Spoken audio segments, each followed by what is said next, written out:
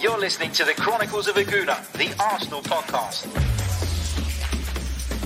I'm Martin Tyler, and you're listening to Harry Symeou.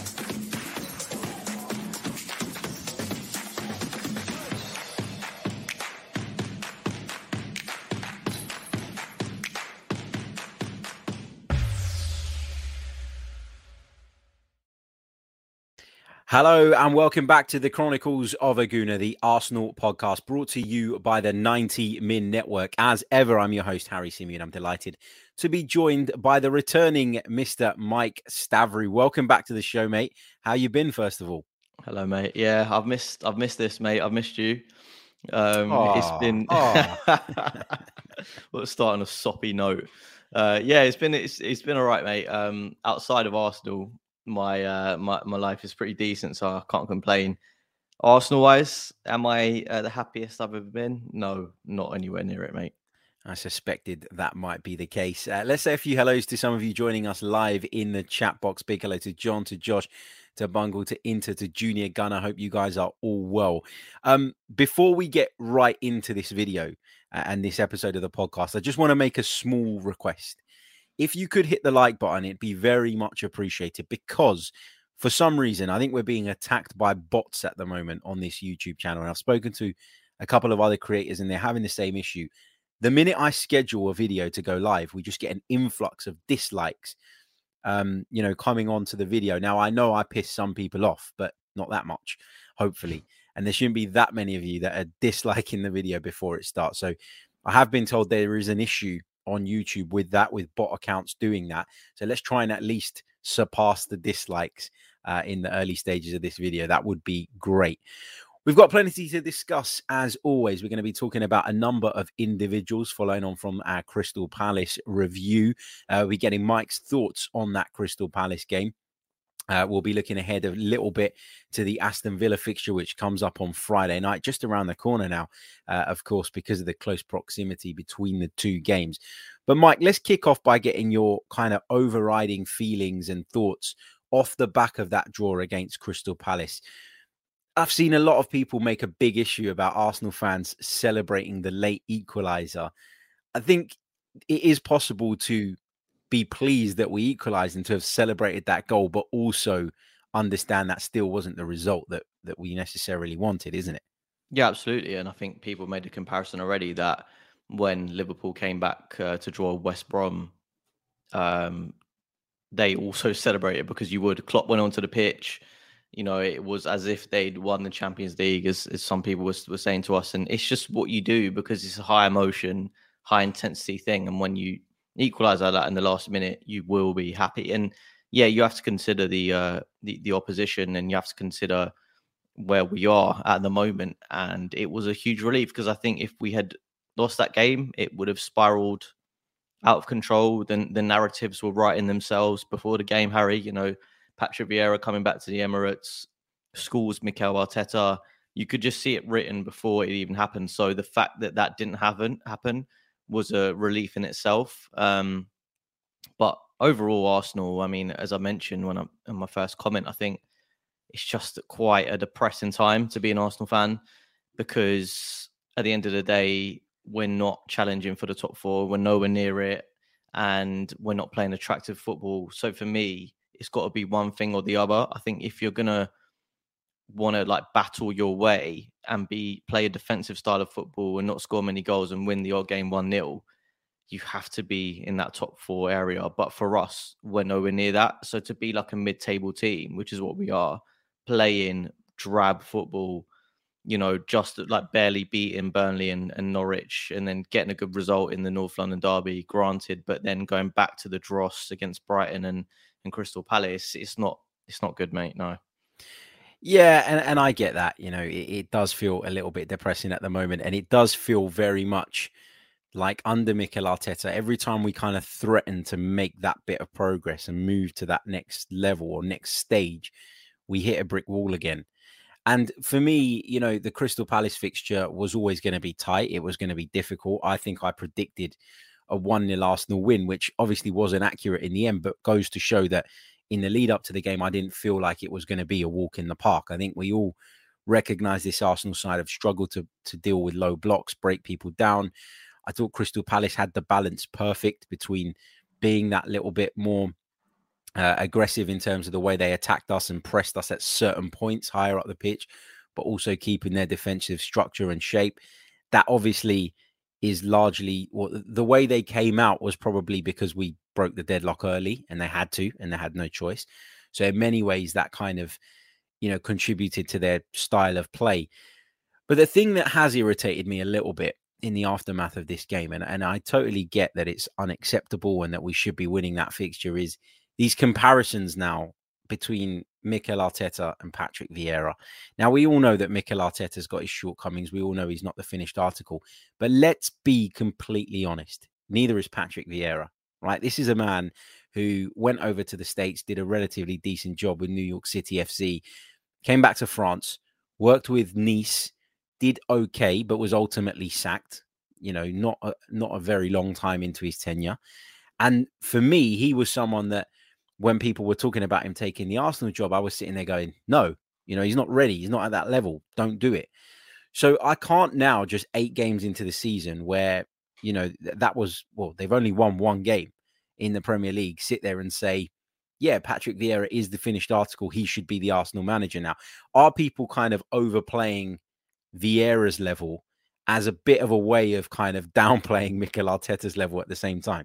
Yeah, I think so. And I think personally, there are some comparisons you can draw because of the sort of state of the clubs at the moment in terms of like both are going through rebuilds.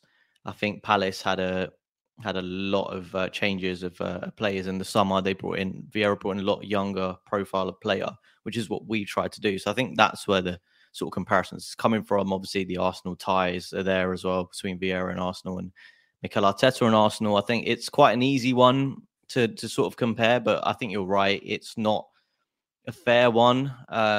They are different clubs. They have different expectations. While Crystal Palace can sort of afford to be a bit more expansive and try different things and try a new manager with a new philosophy, they never really have ambitions of finishing, above, 12th place. So for them, that's fine. And that's a risk they can take. Even though I was saying, we are a mid-table club, obviously our aspirations are higher. We've got it's a huge club. They've got huge commercial deals. They've got a huge wage bill, loads of star players on paper, and it is their ambition to finish higher. That's not happening at the moment. And I think, again, like you say, it's another stick to beat Arteta with. Look, Patrick Vieira's come here. He's done a bit of a job on us.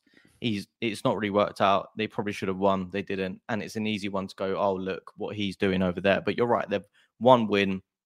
I think they look okay going forward, but they can be shaky at the back. And the biggest concern for me, Harry, is just, and why I sort of see the slight reason in these comparisons is that they have a defined style, I think. I think Vieira has implemented that in a very short period of time. If it is successful or not remains to be seen. We don't know 8 games in, but I think the thing people are still struggling with under Arteta is that we saw what he was trying to do in that North London derby. We've seen it in big games before at Old Trafford last season, for example. It's a very sort of intense pressing system when we're allowed to do so. But the problem is that we can't implement that style in every game, and we can't do it against every opposition. Spurs left the midfield open for us, and that's the reason we were able to play that way. But it's not going to be like that every game. As you said, struggled against low blocks. So I think for me, I just don't really know what the direction is, because we've got this young team, but it needs the senior players around them to step up and be the focal point, and it's not there at the moment. Just one of the points that you made there, you said Patrick Vieira did a bit of a job on us. Did he? Do you really think that? And I'm asking the question because when I watched the game back again and put together the kind of tactical analysis thing, there were a few things that I picked up on, and there were a few things that we discussed. But normally there are more. Normally there are more things that I pick out and say the opposition manager got this right after a bad result than this time around. If Partey doesn't give the ball away, doesn't make an individual mistake, if Lokonga doesn't make an individual mistake, Patrick Vieira's Crystal Palace get nothing out of the game. So did they do a job on us, or did we hand them the opportunity to get a result at the Emirates Stadium? Because I feel like that's the thing with me. It's not, people will come away from it and say Arteta got it horribly wrong. And I think in some ways he did. I think the midfield idea of Ødegaard playing in that role is wrong. I've said that time and time again. But when you look at how the game actually unfolded and you take the emotion out of it and you watch it back again, we literally gifted them 2 goals. I think you have to look at it from both sides. Yeah, it was poor, but I think they got the idea to do that and press us high because they saw that we were taking too many touches on the ball. They saw that we weren't moving it quickly, and they saw that there was a bit of weakness there. I think Partey all game was giving the ball away, and they obviously thought, or maybe it was said from the manager, press them a bit higher, try and nick the ball off them, hit them on the counter attack, and I think that's what did it. And it's quite an obvious thing to really point out, press the ball, but we struggle with that. We can't move the ball quickly enough from midfield. And Lokonga obviously was a bit cold. He's not played in a while. And that obviously looked like a tactic as well to press him and get the ball off him. So as much as it was individual mistakes, they forced us into them. And I think the way they were able to nullify us so easily was just and I know you say it was fine margins, but after we scored the first goal, it never, apart from Tierney hitting the crossbar, it never looked like we threatened them that much. And they looked more threatening on the counter-attack. So I think it was just all wrong. I think the balance of midfield was wrong. It was okay to do that 3-man midfield in the second half against I think it was Burnley, was it? And against Norwich. But it was too lightweight for this game. So, yeah, the setup was wrong. And I think Vieira drummed it into his players that we can be gotten at and we can be bullied, and it's the same sort of things that we talk about a lot with Arsenal. And it's just a recurring theme for us that we started the game well. We have our plan. We have our sort of style that we want to play. And as soon as the opposition put a bit of pressure on us, I think it's got to be a mentality thing, because it just goes out the window. We don't win the 50-50s. We don't win the duels. And if you're not doing that, the bare basics of football, you're not going to win football matches. Yeah, look, I get what you're saying. They did put us under pressure, and they were the better side for large periods of that game. And I'm not trying to take that away from them. I guess the point I'm trying to make is, are we, the tactics were wrong and there is issues there, but are we putting too much emphasis on that when, if those individual errors don't occur, we probably win the game 1-0 is the point I'm trying to make. But you're right. And there's a few comments in here that kind of back up what you're saying as well, Mike. Bonster says, Harry, the goal was coming, to be fair. Could see that after the first 30 minutes. Yeah, there's no doubt about it. Crystal Palace got a stronghold on the game, and they really did play well. Josh Hunter says, no game management. Don Saki says, basically in line with what you said, Mike, that Palace forced us into those mistakes. Just going back to the Vieira point just briefly before we move on, because there's a really good comment here from John who says, please read. Don't worry, John, I am. He says, Arteta early doors beat Manchester City and Chelsea to win the FA Cup. Early doors under Paddy, Palace draw versus Arsenal. It's too early for anyone to say Paddy is a better manager. And I think that encapsulates my thoughts on Patrick Vieira as the Crystal Palace boss perfectly. What do you make of that comment, Mike? Yeah, I think it is way too early, but there are distinctions you can make. I think mine is more not a comment on Vieira, because I didn't really watch his knee side. I know he did okay at New York City, but I'm not going to count that. It's not a major league. So I'm just basing it on my assessment of Mikel Arteta and the fact that he's going up against another relatively rookie manager. And the rookie manager has, I think, outmaneuvered him. And it's happened on a few occasions. I think Arteta has overcomplicated his tactics. I think they're too rigid. Like the fact that Saka, he persists with Saka out on the left when he had such a good game in the North London derby on the right. He's so effective there. Nicolas Pepe, I think he lost possession so many times. And it's just like certain things you think, like, why is this still happening? I saw you put out a poll on Twitter asking about Lacazette, and it's like he improved us so much. I know it was a super sub and it was an impact sub, and they weren't prepared for him. But I just think he adds so much more in the center of the park than what we've been producing recently with Aubameyang up top. not that Aubameyang's not been doing the business because he has scored in the last few games, but I just feel like there's certain things that it's like you're banging your head against the wall. Like, we can see this. Why is this not happening? Yeah, no, I completely agree. And that's a nice little segue onto the Lacazette discussion, because as you say, we did put a poll out a little bit earlier on to try and gauge the thoughts of our listeners with regards to whether or not they'd start Alexander Lacazette against Aston Villa at the weekend. And I'll say at the weekend, on Friday, and an overwhelming 83.9% of you say that you would start him. 16.1% say no. Before we go on to talk about who he potentially replaces, are you in agreement, Mike, that Alexander Lacazette has earned the right to be named in the starting 11 come Friday? I think he deserves to start. I don't think he started a game this season, and he, has his faults. But I think the way that him and Aubameyang were linking up, I feel like that's what Lacazette does. He brings others into play. I'm not going to say that he's going to start with Aubameyang. I don't really think that will happen, but he just adds that layer of connection from the midfield to the attack that we lack so much. And for me, I think the reason this poll is so heavy is because it's like fans are just desperate to see something different in the hope that it might change. If we're completely honest, Lacazette coming into the starting 11 is not going to win us the game on Friday. Could it have a slightly different impact? Could it open up some more spaces for other players? Yes, certainly. But I think we're at a point now where it's like, it's so stale. We just need to do something different. We need to change it. We've tried this three in midfield. That didn't work against, better opposition, and Aston Villa fall into that category with Palace of better opposition than Norwich and Burnley. I mean, it's not hard to be better than them, but I feel like it's not really going to work. It will be a bit too lightweight, that midfield three. So I'm guessing we'll go back to the 4-2-3-1, and then it's judging those positions. But yeah, I do think he should start.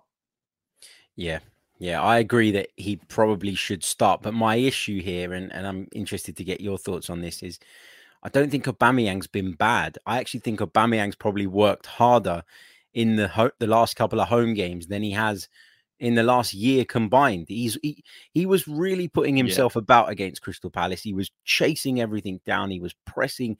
He was harrying. He was willing to put his body on the line. And although it didn't, he got the goal, other than that, it didn't really work out for him on the night.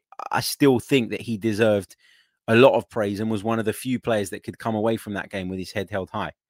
Yeah, absolutely. I mean, I thought sort of like the North London derby was maybe going to be his like one or two games of the season where he just puts in a phenomenal performance. But to see him do that again, I think against Brighton, he was quiet, but I'm not going to blame him because the whole team was pretty shoddy.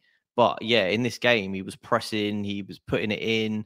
I mean, if we could have got that from three or four more players, Harry, like the result would have been different. Like if we can, because we're not creating much, the easiest way that you can create or get chances on a football pitch is by pressing high and winning turnovers. And you do that by attacking the ball, and players, if it's a Gegen press, if it's, sort of what Man City do, which is flood the ball after, constantly, whatever it is, you have to try and win the turnovers. You have to try and win the ball back quickly. And because we're not creating when we're in possession, we need to do that out of possession. And the fact that Aubameyang, who a lot of people think is lazy, was doing that the most is great for him. And I'm really, really happy.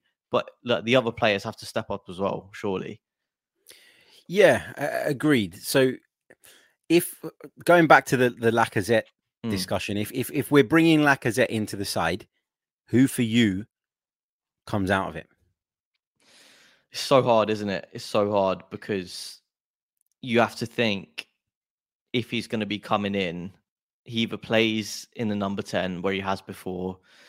Is that my favorite position for him? Probably not.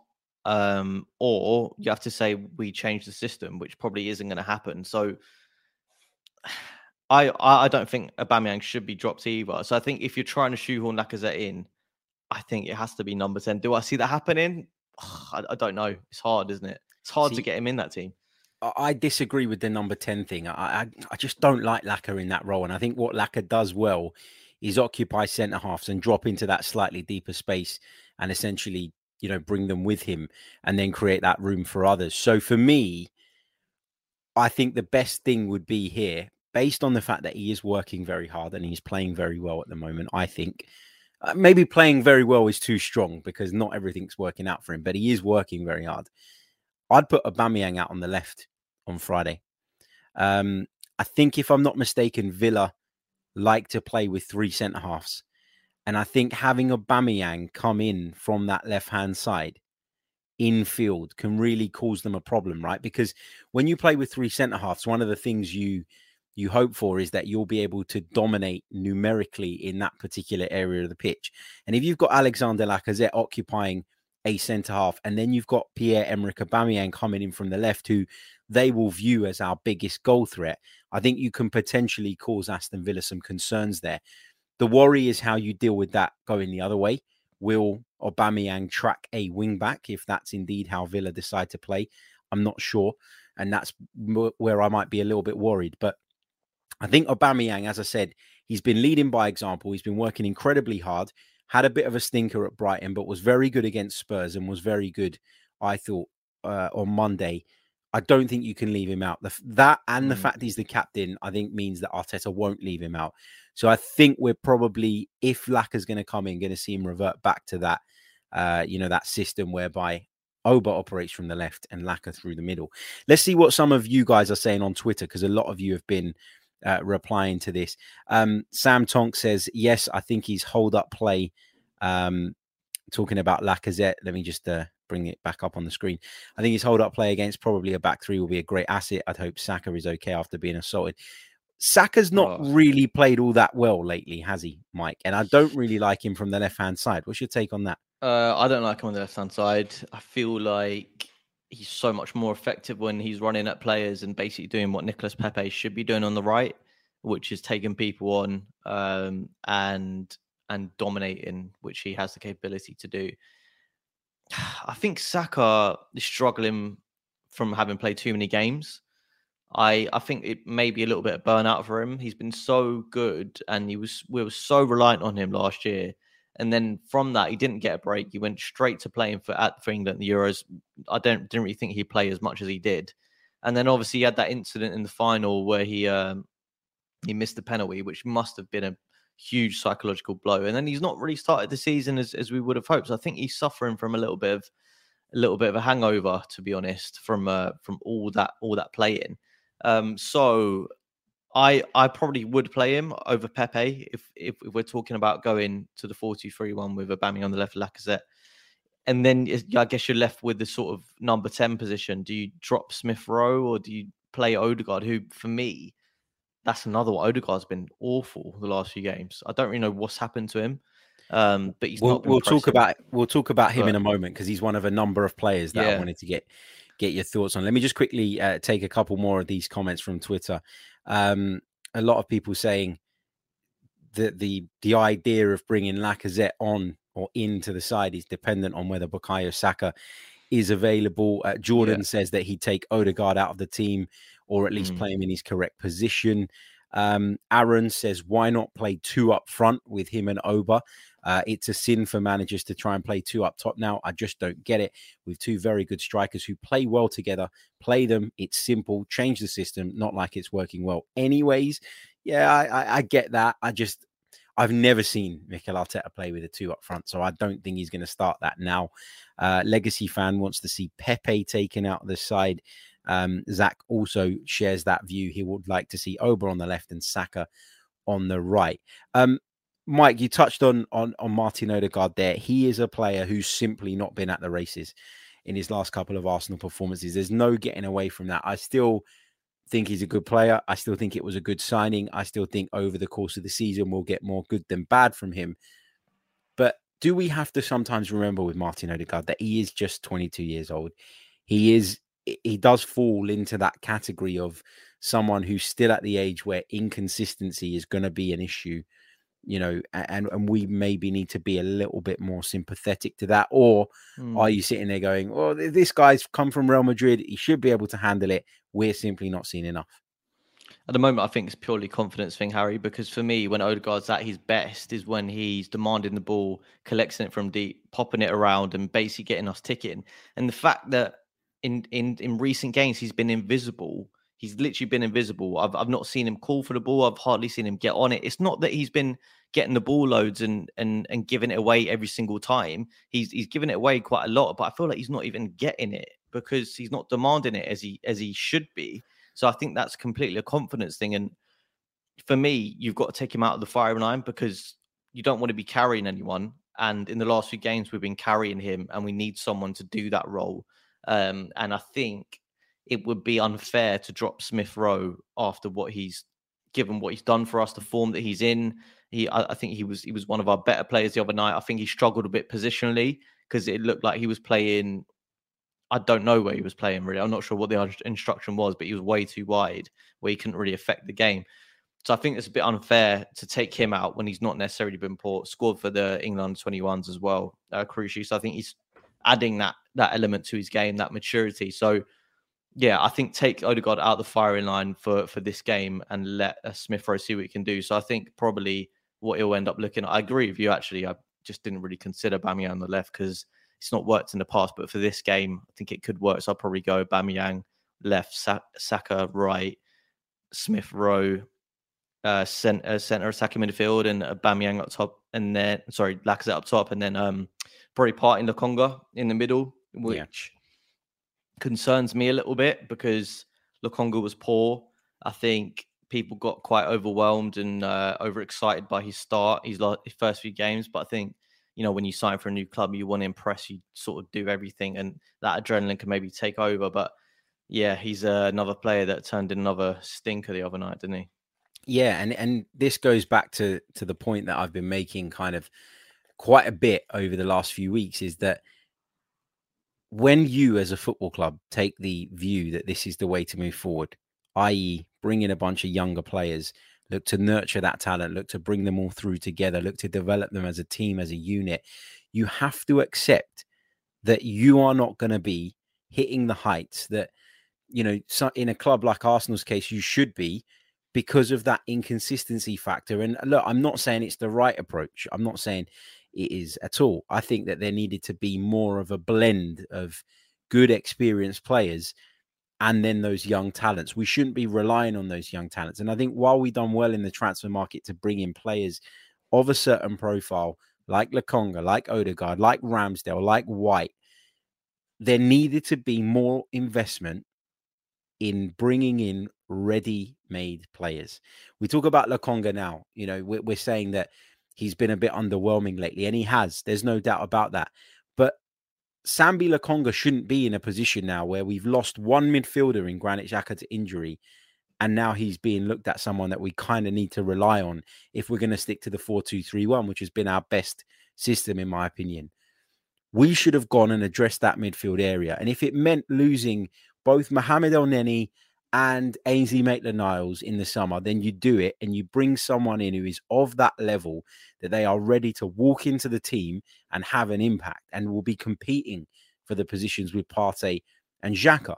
We left ourselves open to this. We left ourselves in a place where one injury to either Partey or Xhaka was going to leave us in this position of relying on either a lack of experience in Lokonga or a lack of quality in Elneny. And now we're in this difficult position. And it's really, really frustrating because I watched Lokonga against Brighton and he pulled out too far wide too often. And I think that was a little bit of naivety on his part, being sucked out because Brighton had those wing backs. And naturally, the width that they play with makes you feel as a centre midfielder, I can't not go out there. I can't not support my fullback. But that in kind of effect created too big a hole between him and Partey and caused Partey problems. And now we're talking about him the other night, having lost the ball in a place where he should never have lost it because he was a little bit naive, a little bit unsure as to what to do. And he got caught out. You don't get that in the Premier League. You don't get that time and that space to dilly-dally on the ball in certain areas. And he's going to learn that pretty quickly. And he's a young man and he will develop and he will get better. And I've got no concerns about that.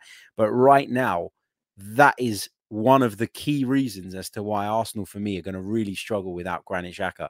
And people will sit there and they'll talk about how bad he is and what a massive problem he is.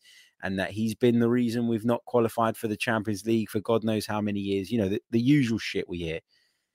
he is so important to this side. And the biggest challenge Arteta faces now is plugging that hole over the next few months. Yeah, absolutely. I couldn't have summed it up better than you. I think, Project Youth is going to be inconsistent.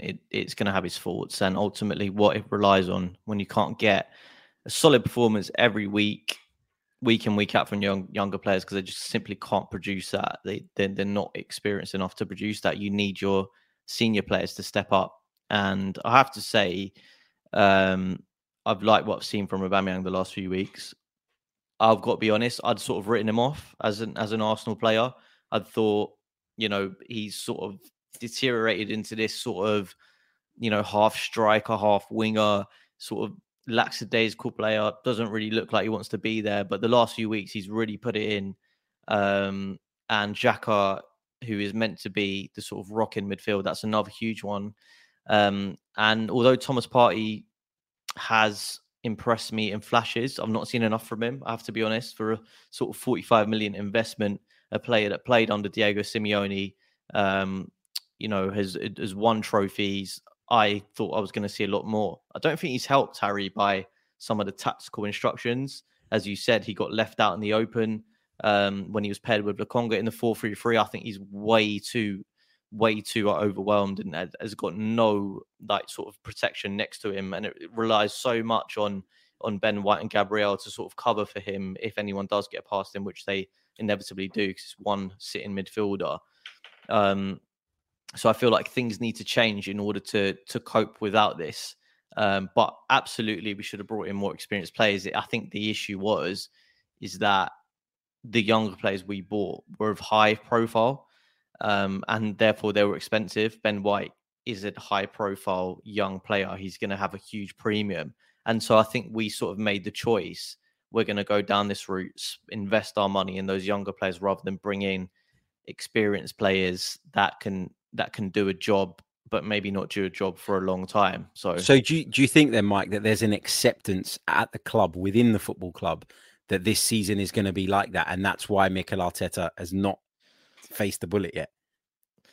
Yeah, basically, yeah. I just expected it to be a lot better, Harry, but at this point. I thought, yeah, we do have young, inexperienced players, but I thought for a time last season when we had that mini turnaround and we were playing Martinelli every game and Smith Rowe and Saka, and they were sort of bonding and playing well, and it was exciting free-flowing football for a few weeks, maybe.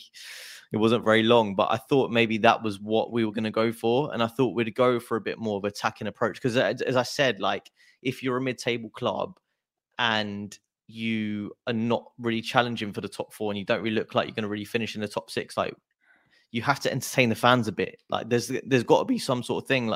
It's not like if we play slightly more attacking football, we're going to be in the relegation places. I think you can put in a solid enough system and a solid enough plan to be more expansive, but also cover yourself. And I just feel like it's neither here nor there at the moment. We're not that sort of solid team that can grind out wins every game.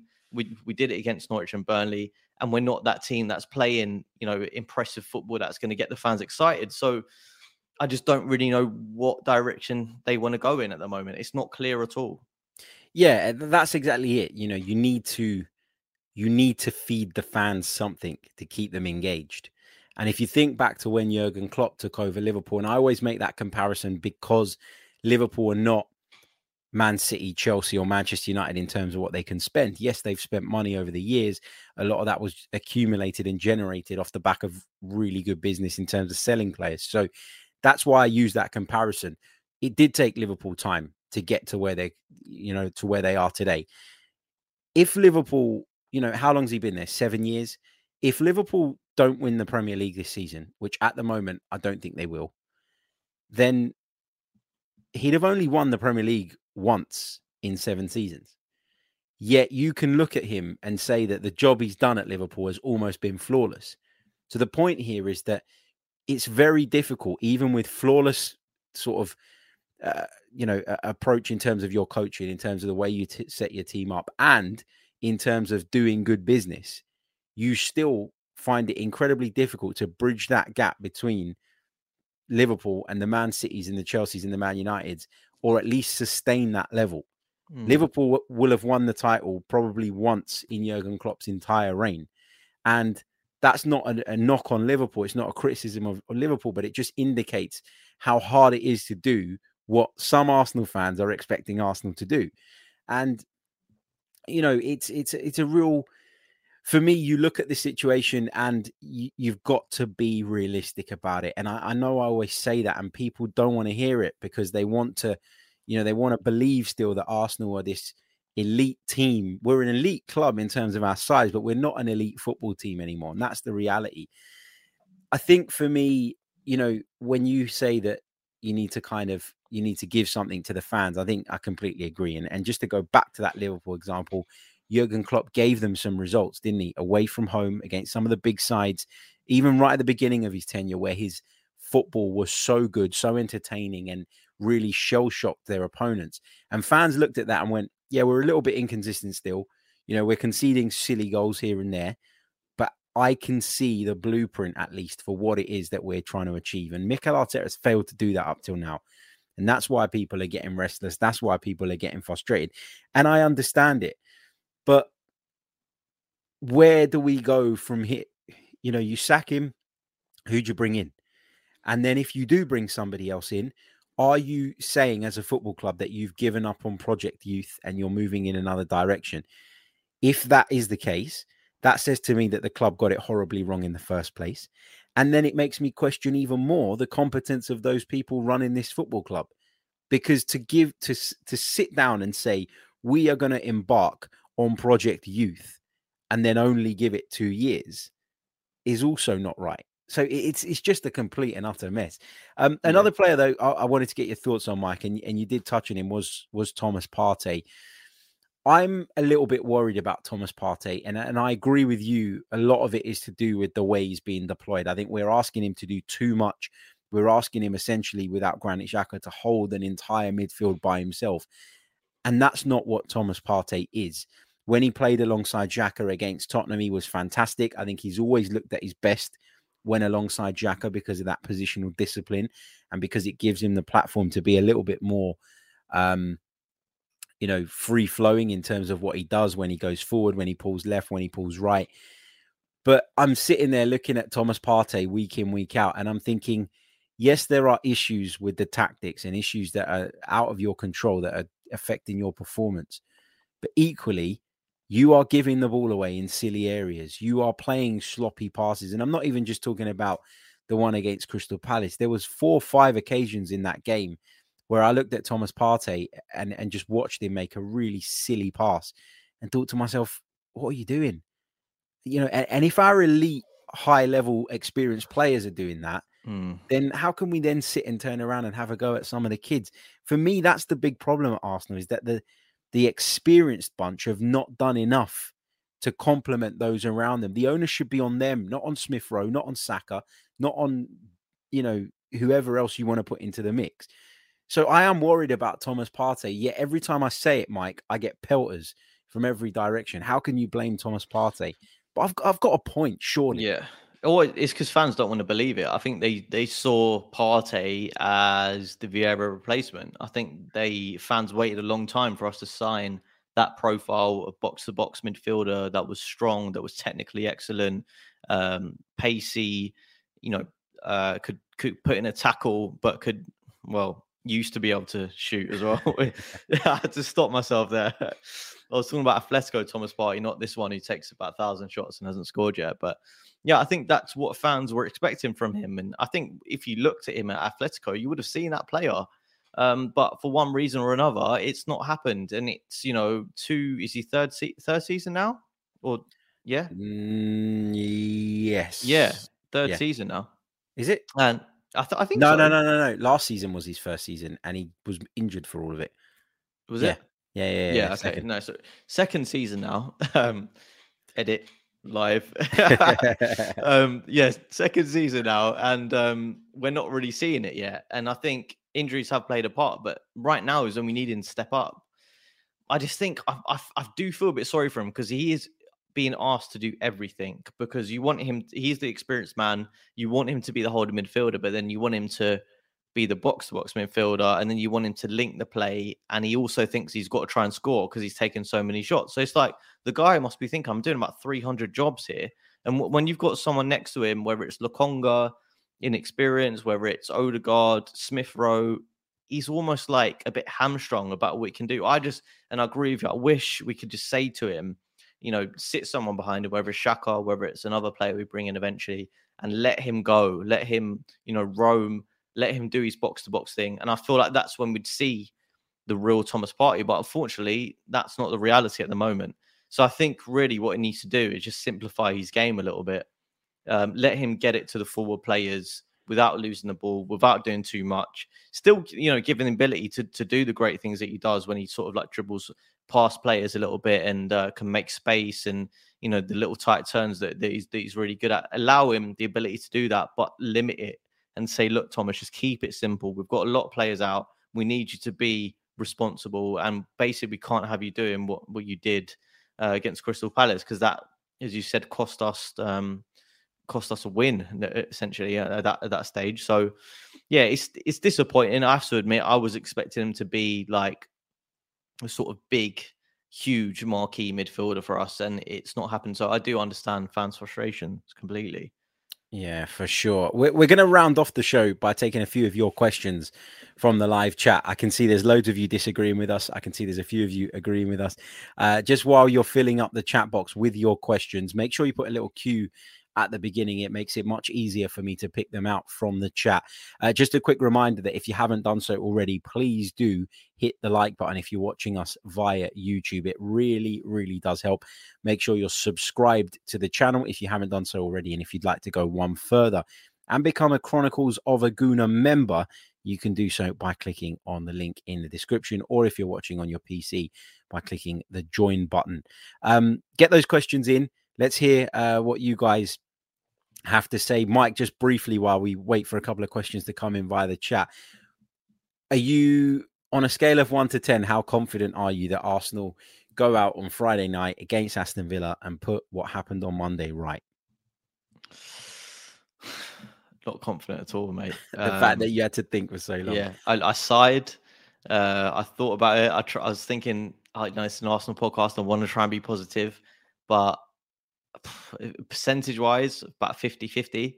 I feel like you never really know what you're going to sort of get with this Arsenal team in terms of, I know what sort of like plan they're going to, it's just how well they implement whatever plan, how much they press, how much they want it, whether they can perform after the first 15 minutes of a game, which has been a problem. So yeah, not overly confident. I think it will be one of them games that's decided on a tight margin as well. But I think Aston Villa have struggled without Jack Grealish this season. The new players haven't really settled in as well as people were expecting, likes of Buendia, Leon Bailey, not quite hitting height. So I think that there is a good chance for us. But playing against two strikers in Danny Ings and Ollie Watkins, who are both busy, good players, I think it's going to be tough. So we've got to get it right. And I don't know. Maybe he might mess around with the system a little bit and bring back the dreaded El Neni partnership in midfield. You know what I'm thinking?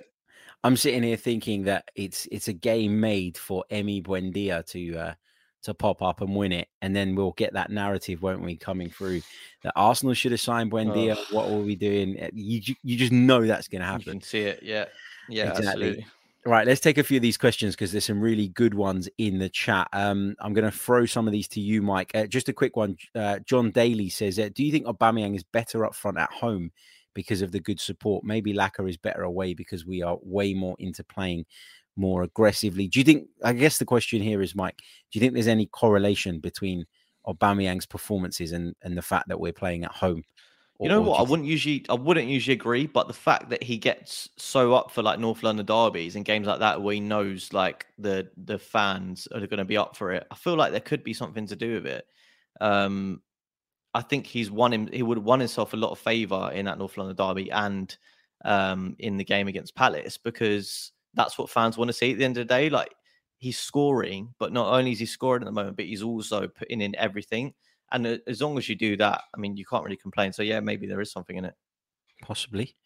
Zed Blogger says, Mike, should we get Ox back to improve the midfield and give the team more options? Mine's No. a big fat no. Yeah. No. I think going backwards is always a risky thing. He's not played enough at Liverpool to the point where he's developed as a player. I think he's probably just a bit better than he was when he left us. I still don't know what his best position is. And it will be like an emotional signing and maybe something to help him out and get him a bit more game time. And yeah, you don't really I think people are talking about it because of the Africa Cup of Nations when we're going to lose players. And you don't really sign players for a month and then don't really promise them where they're going to be in the long term. So no, I don't really think it's a great deal. Me too. Let's take this one from Bonstay. Says, why were our fullbacks so defensive and why do we not play the risky forward passes when the opportunity presents itself? I'll take this one just quickly because I did highlight one of the issues off the back of that Crystal Palace match was I didn't feel like Tomiyasu gave us much going forward. And I kind of accept that is Tomiyasu. You know, he is a centre back / right back rather than a right back / right wing back. I do think that's important. And I think the reason he was signed was because of that, because he fits into the team. There has been an over-reliance on Kieran Tierney to get forward. And for whatever reason, and I can't put my finger on why, he did seem a lot more reluctant to try and beat his man and get to the byline and make things happen on Monday night than he usually does. So I do agree with you that there was an issue there. I'm not sure what the reason was, though. I'm not sure if it was tiredness. I'm not sure if it was a lack of confidence. I really don't know. I can't put my finger on it. Perhaps that's one for Mikel Arteta. Jid F32 says, why are we being alarmist? We are 4 from the top 4 points, that is, after losing the first 3 matches. I get the performances haven't been great, but as long as we're still in arm's reach, why are we collectively moaning? Yeah, you are right, Jid. I do think we've gone a little bit heavy on the negative stuff off the back of a draw that, you know, from a game that we should never have got anything from. So if there is a silver lining, I guess that's it. Mike, do you feel like we're being a little bit alarmist? I mean, potentially, but I think because we're seeing the pattern of play, Harry, at the moment, and we've seen it for a long time under Arteta, where we struggle to create chances and we are, you know, we can easily throw a game away with individual errors. I think it's the same pattern. So I don't think we're looking too much into it. No, I think it's an ongoing problem, and unless we sort of start to change and we can unlock these sorts of teams, I think the same problems will persist. So it's not like we're looking at it and saying, all right, well, we've drawn a few games against Brighton and Palace and that's it. I think because we know these sort of performances have happened and will happen. Yeah, good stuff. There's a couple of questions kind of very similar. So I'll put this one to you, Mike. Where are you on Mikel Arteta? Because the chat are desperate to know. Mishane says, are we both Arteta inners? So go on. It's so like binary, isn't it? You're Arteta in, you're Arteta out. There's no way you can be in the middle. And if you are, like, you're the worst person in the world. I think I'm somewhere in the middle, but I think in the back of my head there is that sort of feeling that it's not going to work out for him. I just feel like I've not seen enough from him, from our teams, to be able to suggest that he is the man to lead us going forward. I think he is doing a decent job at sort of overseeing the rebuild, where there's a lot of young players that need to be brought through. There was a lot of players that had to be get rid of. And I feel like they needed an inexperienced manager to sort of see that through, because I can't see someone like Antonio Conte, Max Allegri, you know, whoever it is, Carlo Ancelotti was mentioned before Arteta came in. I couldn't see them sort of managers doing that sort of job and willing to stay there for 2 or 3 years, while there was probably not going to be a huge, you know, ambition for the top 4. I think that's coming, but I just don't think that Arteta will be able to get where the club wanted him to before they want him to do it. Essentially, I just don't think the target will be reached, and that will come to an end eventually, unfortunately. So that's where I'm at. I don't need to scream Arteta out. I'm not, you know, going to defend him blindly like some people do. So that's what I mean. I'm not going to say Arteta in, Arteta out. I just, you know, those are my reasons essentially. Good stuff. Let's take one more before we wrap up. Rank Dave says, how can Arsenal get out of this? Big question. That's the Big golden question, mate. That's kind of It's a the $1 million magic question. Exactly. I mean, for me, I think there needs to be in some way, somehow. Sound like I'm about to burst into song there. Mikel Arteta needs to find a way of getting more consistency out of this group of players. And I don't know how he does that necessarily because of all the factors that we've discussed, not just during this show, but through shows, over the last few months. You rely on youngsters. This is an issue. Consistency is a problem. I don't care what anybody says. Throughout history, that is proven. And only the very, very elite are performing at the highest level from a very young age, totally consistently. We're not talking about generational talents here. We're talking about good talents in Saka, in Emile Smith-Rowe, in Ben White, in Ramsdale. But we're not talking about Ronaldo's and Messi's and Diego Maradona's to say that, or Wayne Rooney's, people that burst onto the scene 16, 17 years old and never look back. So I think the consistency thing is the big issue for me. And I wonder if there is an issue at Arsenal where Mikel Arteta's constant changing of the system, and I do think he's done that a lot. And I think some of it's been enforced because we've not had players available, but you think back to the start of the season against Brentford, we played a 4-2-3-1. Then against Manchester City, a couple of weeks later, we changed it up to a back three. And then we've played with a 4-3-3. Then we've played with a 4-2-3-1. Sometimes we've played a 4-1-4-1 with Partey being the sole player holding. I think there's been too much chopping and changing. And on the one hand, I get it because you need to do what you feel is best for that game. And I spoke yesterday about maybe the need for Arsenal to maybe go back to the drawing board a little bit and accept that we're not good enough to impose our style on everybody. And there are going to be weeks when we have to change it. But in doing that constant change, I think, especially when you're talking about a young group of players, is having a negative impact. I think it's becoming more and more difficult for these players to get into the right habits when those desired habits change from week to week. So I think there are issues around consistency, and I think a lot of it is probably to do with that. Would you agree, Mike, or do you see it differently?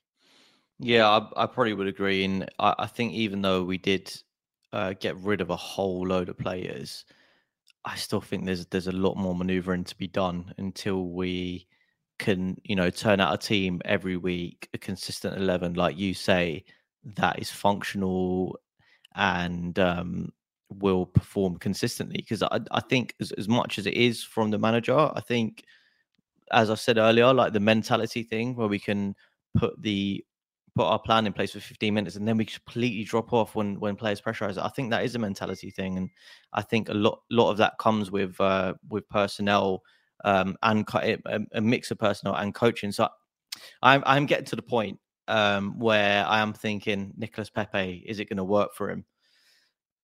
I don't think it is. So players like that, Lacazette is probably going to go. I think there is still a big turnover of players to come, but in terms of what we can do, I think just let them go a little bit. I think if you're going to have younger players, let them be expressive. Play Martinelli more. Like I think he's going to be inconsistent, but I feel like he's a player that it just makes things happen. And we saw it against Palace. I think he came on. He was a bit erratic, but he put a good ball in. And he sort of took on his man, and it just lifted the energy a little bit. And I think that's what we're lacking, a bit of energy. There's too much rigidity in the team. Let them be free. And I feel like that's a way that Arteta can sort of, win back a bit of favour in the fans if we're playing a bit better football, essentially. Yeah, don't disagree with any of that. Right, we are going to leave it there. Thank you all so much for tuning in. Don't forget to hit that like button if you haven't done so already. We should at least get up to around about 75 likes, given the number of you watching by the time the outro finishes. Make sure you subscribe to the channel if you haven't done so already. And if you'd like to go one further by becoming a member, you can do so by clicking on the link in the description. If you are listening via any of the various audio platforms, please do leave us a review. That also helps. And Mike, just before we go, let people know how they can keep up with the great work that you do. Yeah, so at Mike_Stavru on Twitter as well. I've got a link on there to my my profile for the Metro, and I sort of do a lot of articles to them, a lot of Arsenal related stuff. So check it. Make sure you do check those out. We'll be back very, very soon with more Arsenal and football related content. Until next time, take care of yourselves. Goodbye.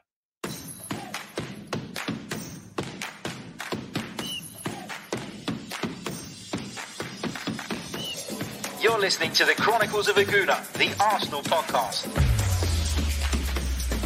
I'm Martin Tyler, and you're listening to Harry Symeou.